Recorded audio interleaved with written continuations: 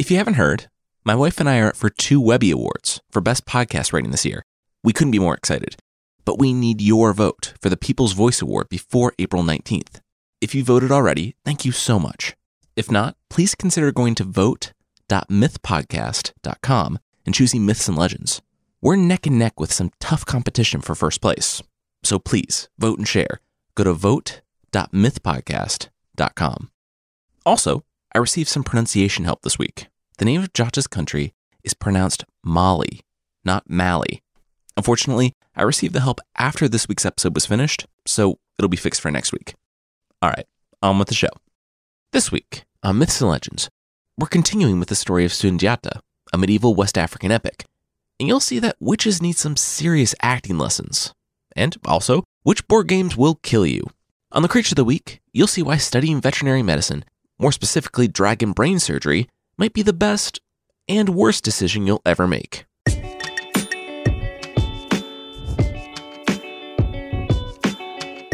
This is Myths and Legends, episode 106B, Bad Move. This is a podcast where I tell stories from mythology and folklore. Some are incredibly popular stories that you think you know, but with surprising origins. Others are stories that might be new to you, but are definitely worth a listen. Previously on Myths and Legends, Jata was conceived by supernatural circumstances with the king's second wife, Sogalan. After the king died, first wife Sasma schemed to put her own son, Dankaran, on the throne because, at 8 years old, Jata still couldn't walk. Spurred by anger, Jata finally stood, and, literally, took steps toward becoming the king he was always destined to be.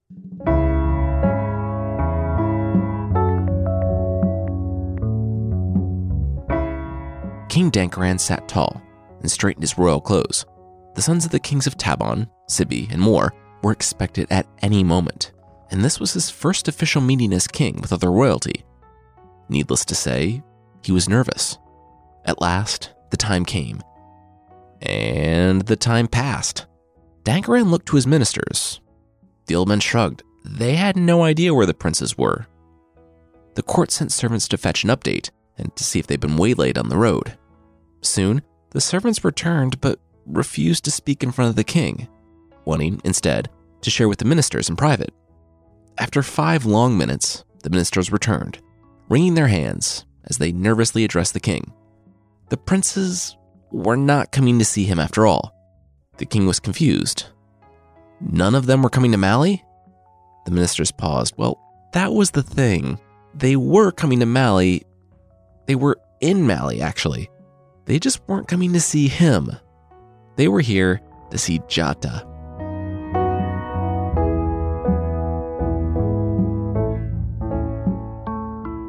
Word spread quickly after Jata had stood and bent the iron rod. And Jata moved quickly. Having spent 8 years on the ground, he bounded with unprecedented and newfound strength. He learned to hunt and quickly received the title of Simban, or Master Hunter. Sogalan, his mother, realizing that she was actually raising the child of prophecy that she always hoped she was, imparted to him the knowledge of magic. Jata's griot never left him either, and the young man continued giving him the education worthy of kings. Jata had gone from being a laughingstock to the hunting buddy every mother wanted alongside her son, just so that they could say when they were old that they had hunted alongside Sogalan Jata. While he used the name his father had given him, he went by his mother's name, and in taking back the name the queen mother had used to shame him, Sogalan Jata rose above and wore it with pride. Over time, it shortened down to Sunjata, but in our story, we'll keep calling him Jata since that's how we began. While Jata thrived, King Dankaran languished. He was surrounded by his elderly advisors and was now 18, a man in his own right, but it was an open secret who really wielded the true power in the kingdom. Sasma could see her grip slipping away with every step Jata took. Desperate, she steeled herself and summoned the 9 witches of Mali.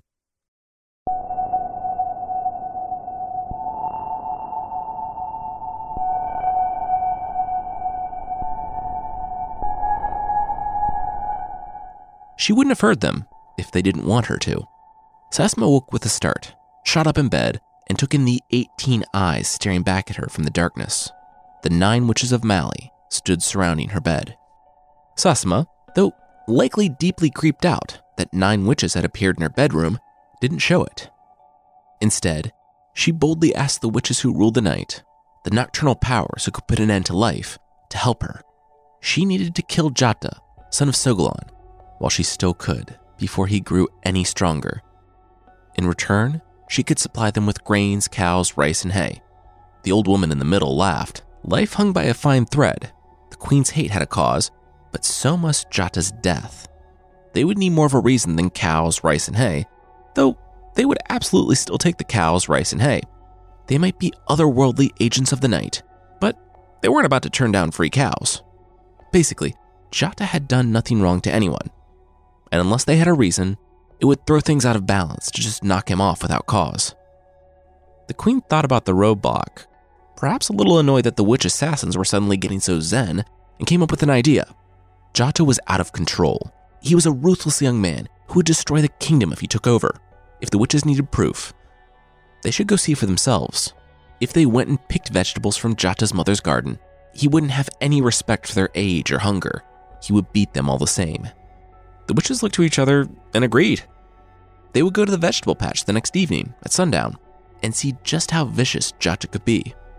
The queen mother smiled and told them that before they left, she would walk them down to the granary and stables herself, so they could take the first part of their payment. She rose from bed and turned to get dressed, but when she turned back around, the witches had gone all Batman on her and disappeared into the darkness of the night. She was alone, again, in her room.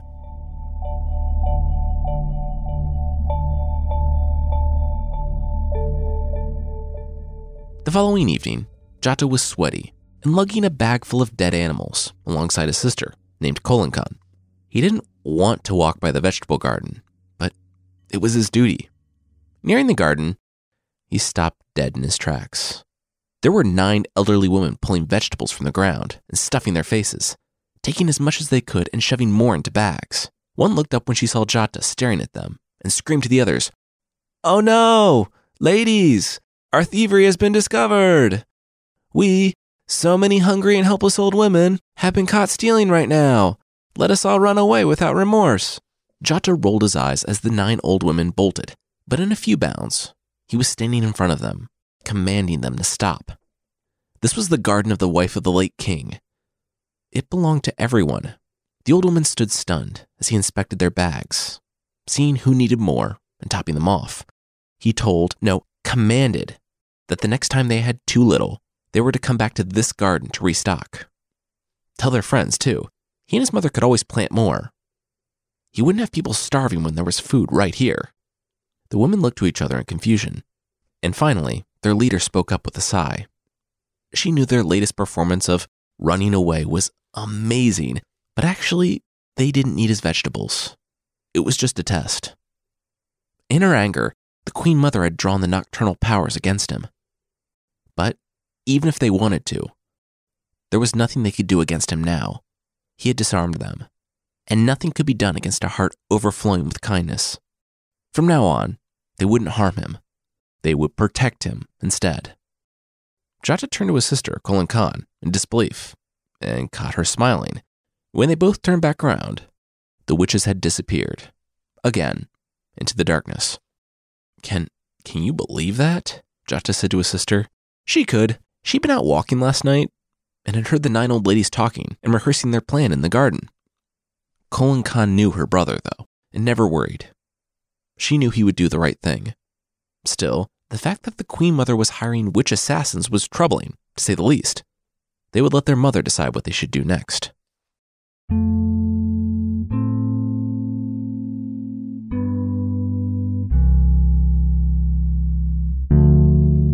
Sogolan knew the Queen Mother. She hated the Queen Mother. As the first wife of the king, Sasma had made Sogolan's life terrible since the day she joined the household. However, there was no option. Sogolan didn't care about herself. She cared about her children, and the children of the king's third wife, who had died of an illness a couple years back. Sogolan had taken her son under her protection. Jata was now quickly growing stronger than all of them, and very skilled in sorcery, though he was only 10. She knew as well as the witches that life hung on the thinnest of threads, and everyone died eventually. For her family to live, they would need to go into exile. The family was busy preparing in secret when more bad news arrived. The Queen Mother had learned that her 9 witch friends had skipped town, and so since she was in between magical attempted murders, she decided to take a quick pot shot at Jata. He woke up one morning to learn that his griot, the man matched to him by his father and selected to be his source of wisdom when he took over the throne, had been called away to a foreign land by the king himself. Sogalon tried to keep him from going, but in his rage, the 10-year-old Jata pushed his way to appear before the 18-year-old King Dankaran. Even though he was a full head taller than the boy, Dankaran cowered. Jata glared. Dankaran had taken his inheritance, his name, and his throne, and even though Jata was leaving, he would return. Those words rocked Dankaran to his core. He tried to respond to the 10-year-old shouting veiled threats at him, but he couldn't.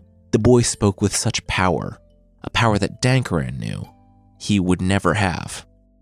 Jata left, and Sasma found the king minutes later, sitting speechless. She tore into her son, saying that he wasn't a king, he wasn't even a man, if he was going to let a boy talk to him like that. Dankaran clenched his jaw. It had been years of this. Years of his mother browbeating him. Years of hearing how amazing Jata was. How he was the king of prophecy. The story says Dankaran became a man of iron that day. He knew he would never be Jata, but he could be Jata's killer, and then find rest, knowing that his throne was secure.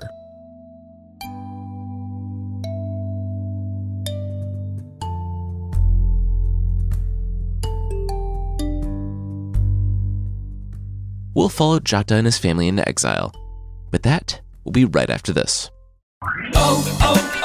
O'Reilly! You need parts? O'Reilly Auto Parts has parts. Need them fast? We've got fast. No matter what you need, we have thousands of professional parts people doing their part to make sure you have it. Product availability. Just one part that makes O'Reilly stand apart. The professional parts people. O'Reilly Auto Parts.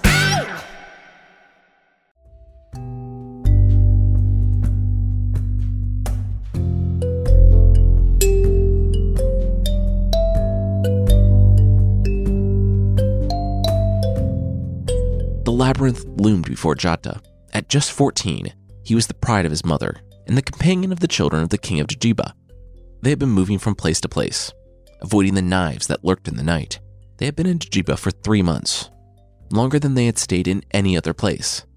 The king was a sorcerer, one who hid in the center of the labyrinth that was impenetrable unless you had been summoned by the king. And Jata had just been summoned by the king. There was some form of sorcery at work in that place, because Jata walked straight to the center. In the months beforehand, he had heard stories of servants that fell out of favor with the king, getting lost and emerging days later, dehydrated and nearly dead. Stories of children who entered on a dare and never returned. The king sat in his chair, a black form hemmed by the fire behind him. Just the other day, Jata's sister had bragged to the king's daughter, saying that her brother had also been trained in sorcery. He was the lion, Mali's prophesied king. The next day, Jata had been startled awake by a message from the king's enclosure. The king wanted to see him. The old man chuckled and asked Jata to sit for a game. And because when a sorcerer king who lives in the center of an impenetrable labyrinth asks you to sit, Jata sat. Jata could barely find the man's eyes, faintly glowing in the shadows of the fire. The king informed Jata that it was a great pleasure of his to invite noteworthy guests to play a game of warrior with him.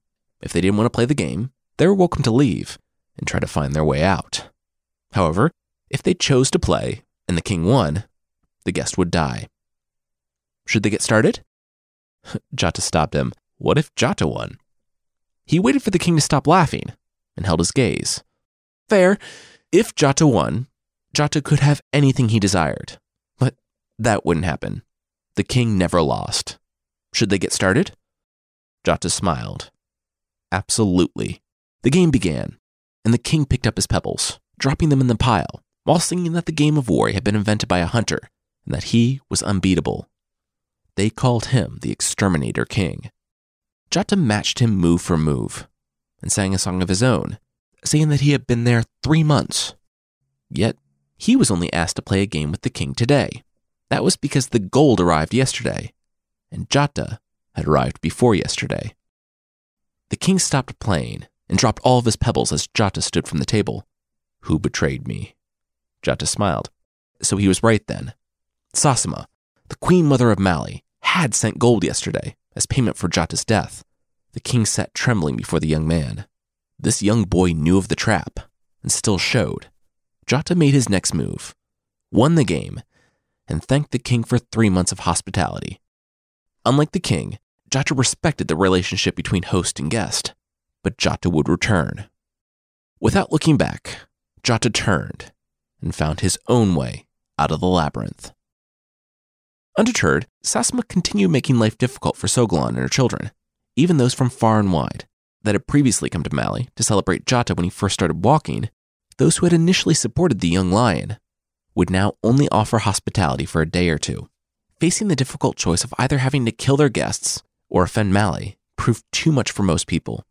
Jata's childhood friends, the young sons of kings who had come to hunt with him when he was a boy, lamented their father's cowardice, saying that when they were king, it would be different. Jata would clasp them on the shoulder with a smile. When he marched and returned to Mali, he would pass through and remember their words. They would walk together as kings and friends, and their enemies would tremble before them. Over the next few months, Sogolon and her children fell in with merchant caravans.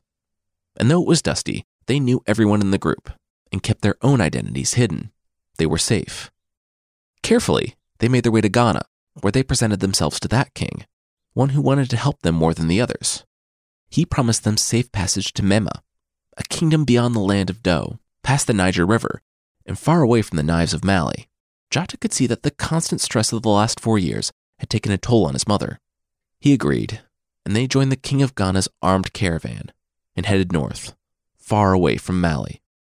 Around this time, Bala Fasike, Jata's griot, who had been sent away by the king before Jata himself left, was on the last leg of his journey.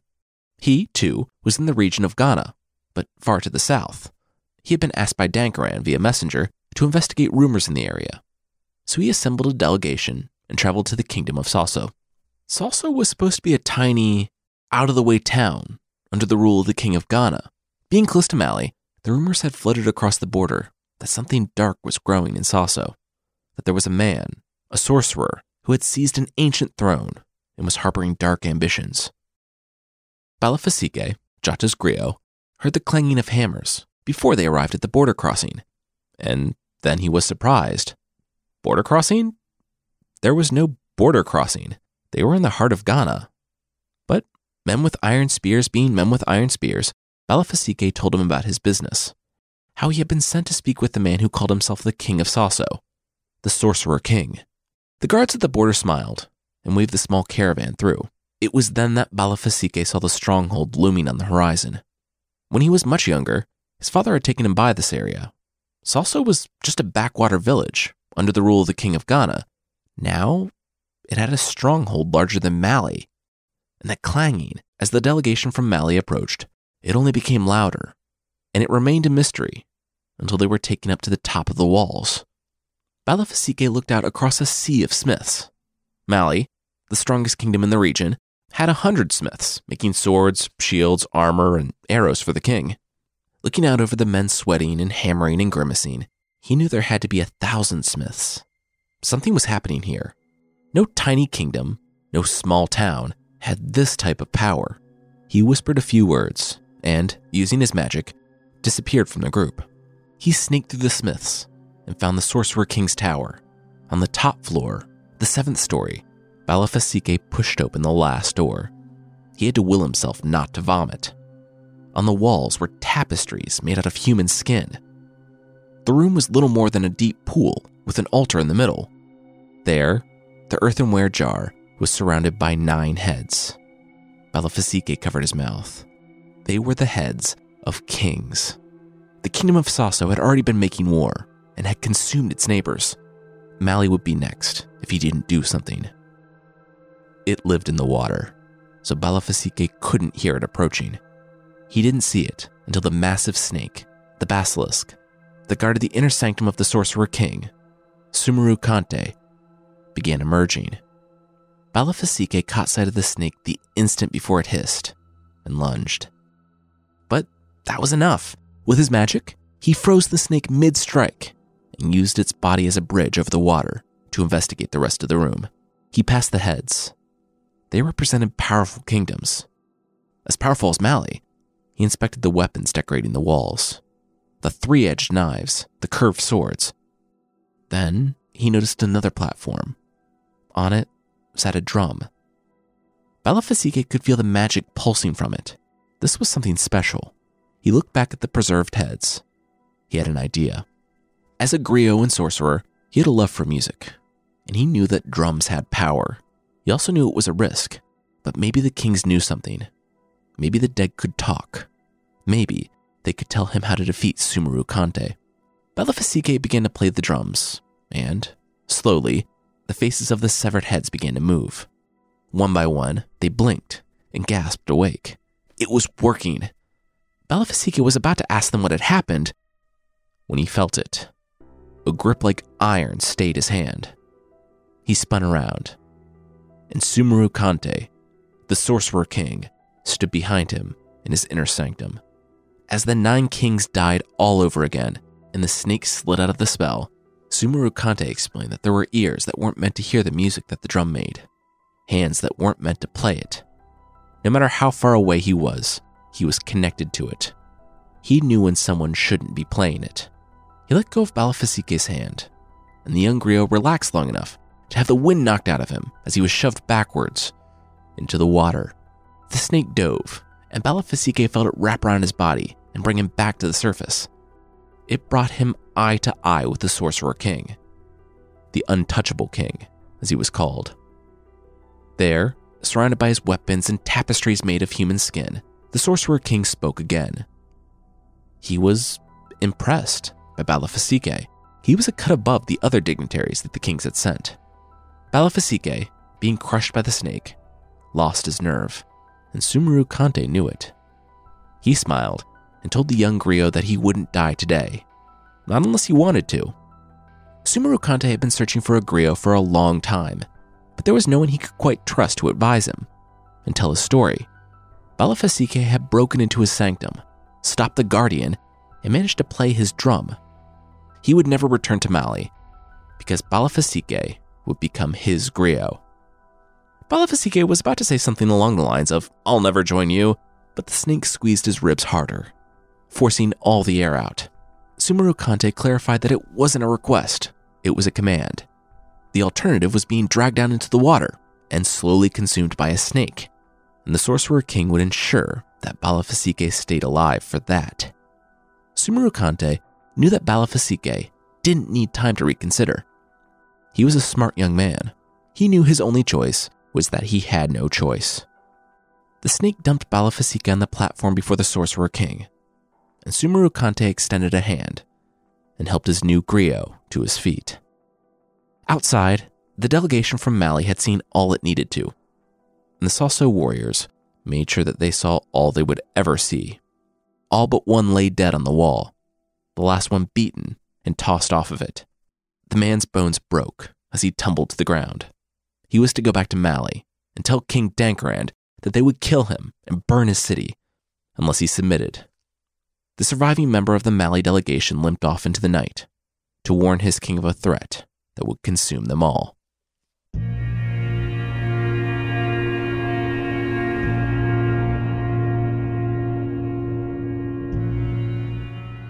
It was 3 years later. An 18-year-old Jata was leading warriors into battle alongside his half-brother.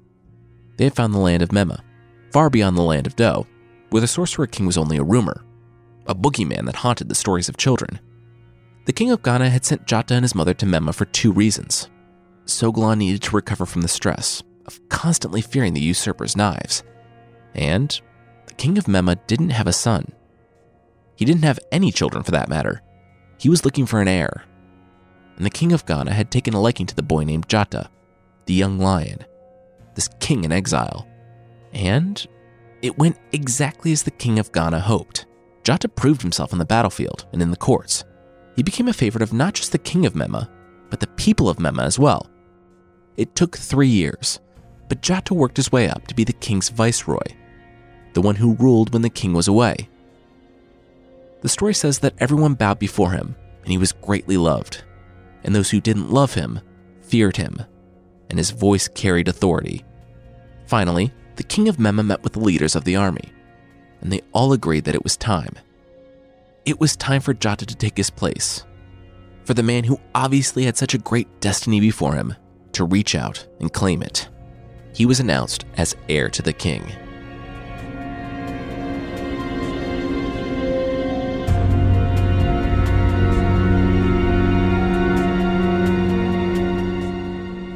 The people wept among the ashes of Niani, the place that had once been the magnificent capital city of Mali. It started 3 years ago, when a member of the Mali delegation to Soso died, warning King Dankaran of the Sorcerer King. King Dankaran, at the advice of his mother and advisors, immediately submitted to Sumeru Kante. Mali became a client kingdom and started paying for the warriors that kept them prisoners. Over time, the people began to chafe under the new rule, and even Dankaran began to grow angry. The resistance found fuel when the nephew of the Sorcerer King defected. The Sorcerer King, husband of 300 wives, apparently desired his smart and skilled sorceress of a niece.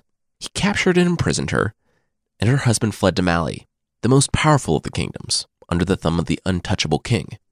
Dankaran sent warriors, and the resistance sent word to the other cities and their remaining kings. While the Sorcerer King had never truly been challenged after Mali submitted, that didn't mean he stopped building his war machine. Not tolerating any level of dissent, he didn't listen to their pleas or entertain any idea of autonomy. Instead, he sent his own warriors and burned Niani, the capital city of Mali and birthplace of Jata, to the ground. Dankaran, it turned out, fled south before the fighting even started. There was, however, a group that did not want to follow their cowardly king into exile, who didn't want to abandon their homes, even though they were nothing more than ruins and ash.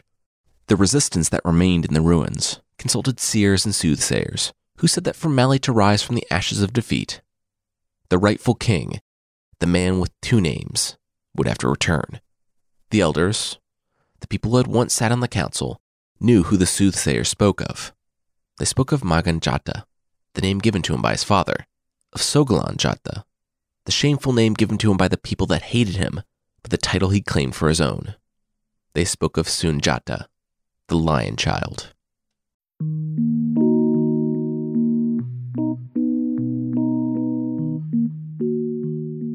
Two months later, Kolan Khan, Jata's sister, was in the Mema marketplace.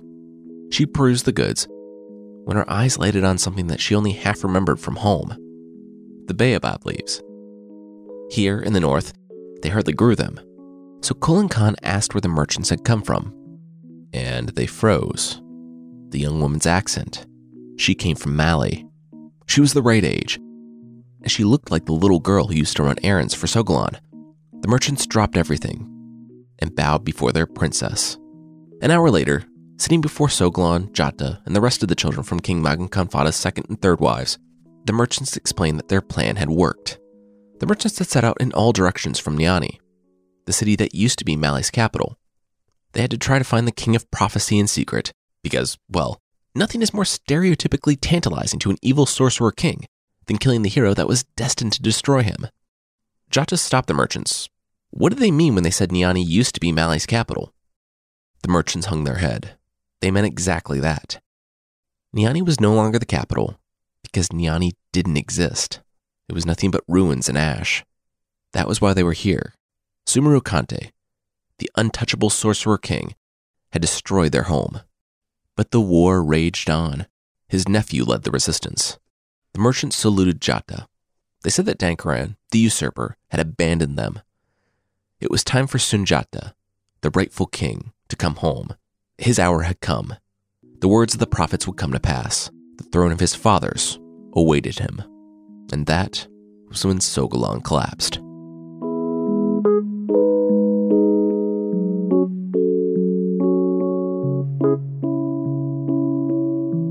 That's it for this week. Next week, we'll see how it all ends. Okay, this is the last time I'll mention it in the podcast. Voting closes soon. But if you haven't already voted and want to support us in the show, please go to vote.mythpodcast.com to be redirected to the Webby voting page. There's also a link in the show notes. Thank you so much for your support.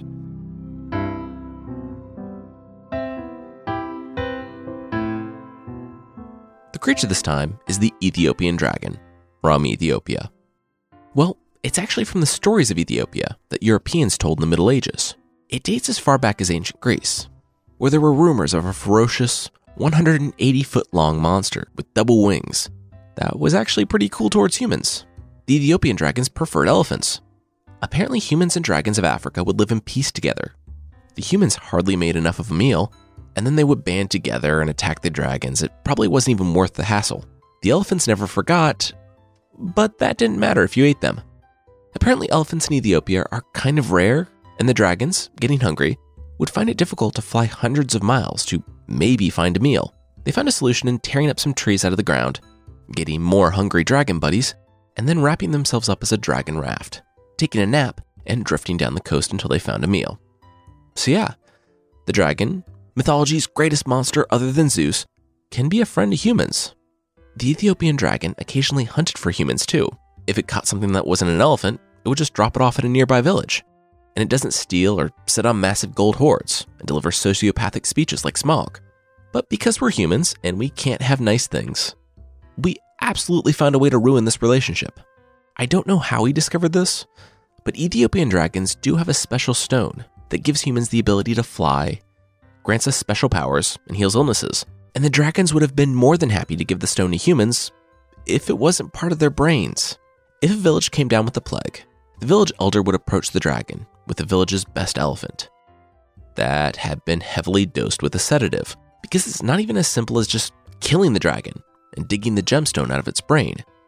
The stone only works if it's removed while the dragon is alive. So not only do you have to hope you got the dosage right to knock out a 180-foot-long dragon, but then you need to act quickly and do some dragon brain surgery and gently remove the stone. And then, I guess, just leave forever, because there's no way this ends well for you when that dragon wakes up after a light lobotomy with a massive headache, and you're just zipping around the sky with a piece of its brain.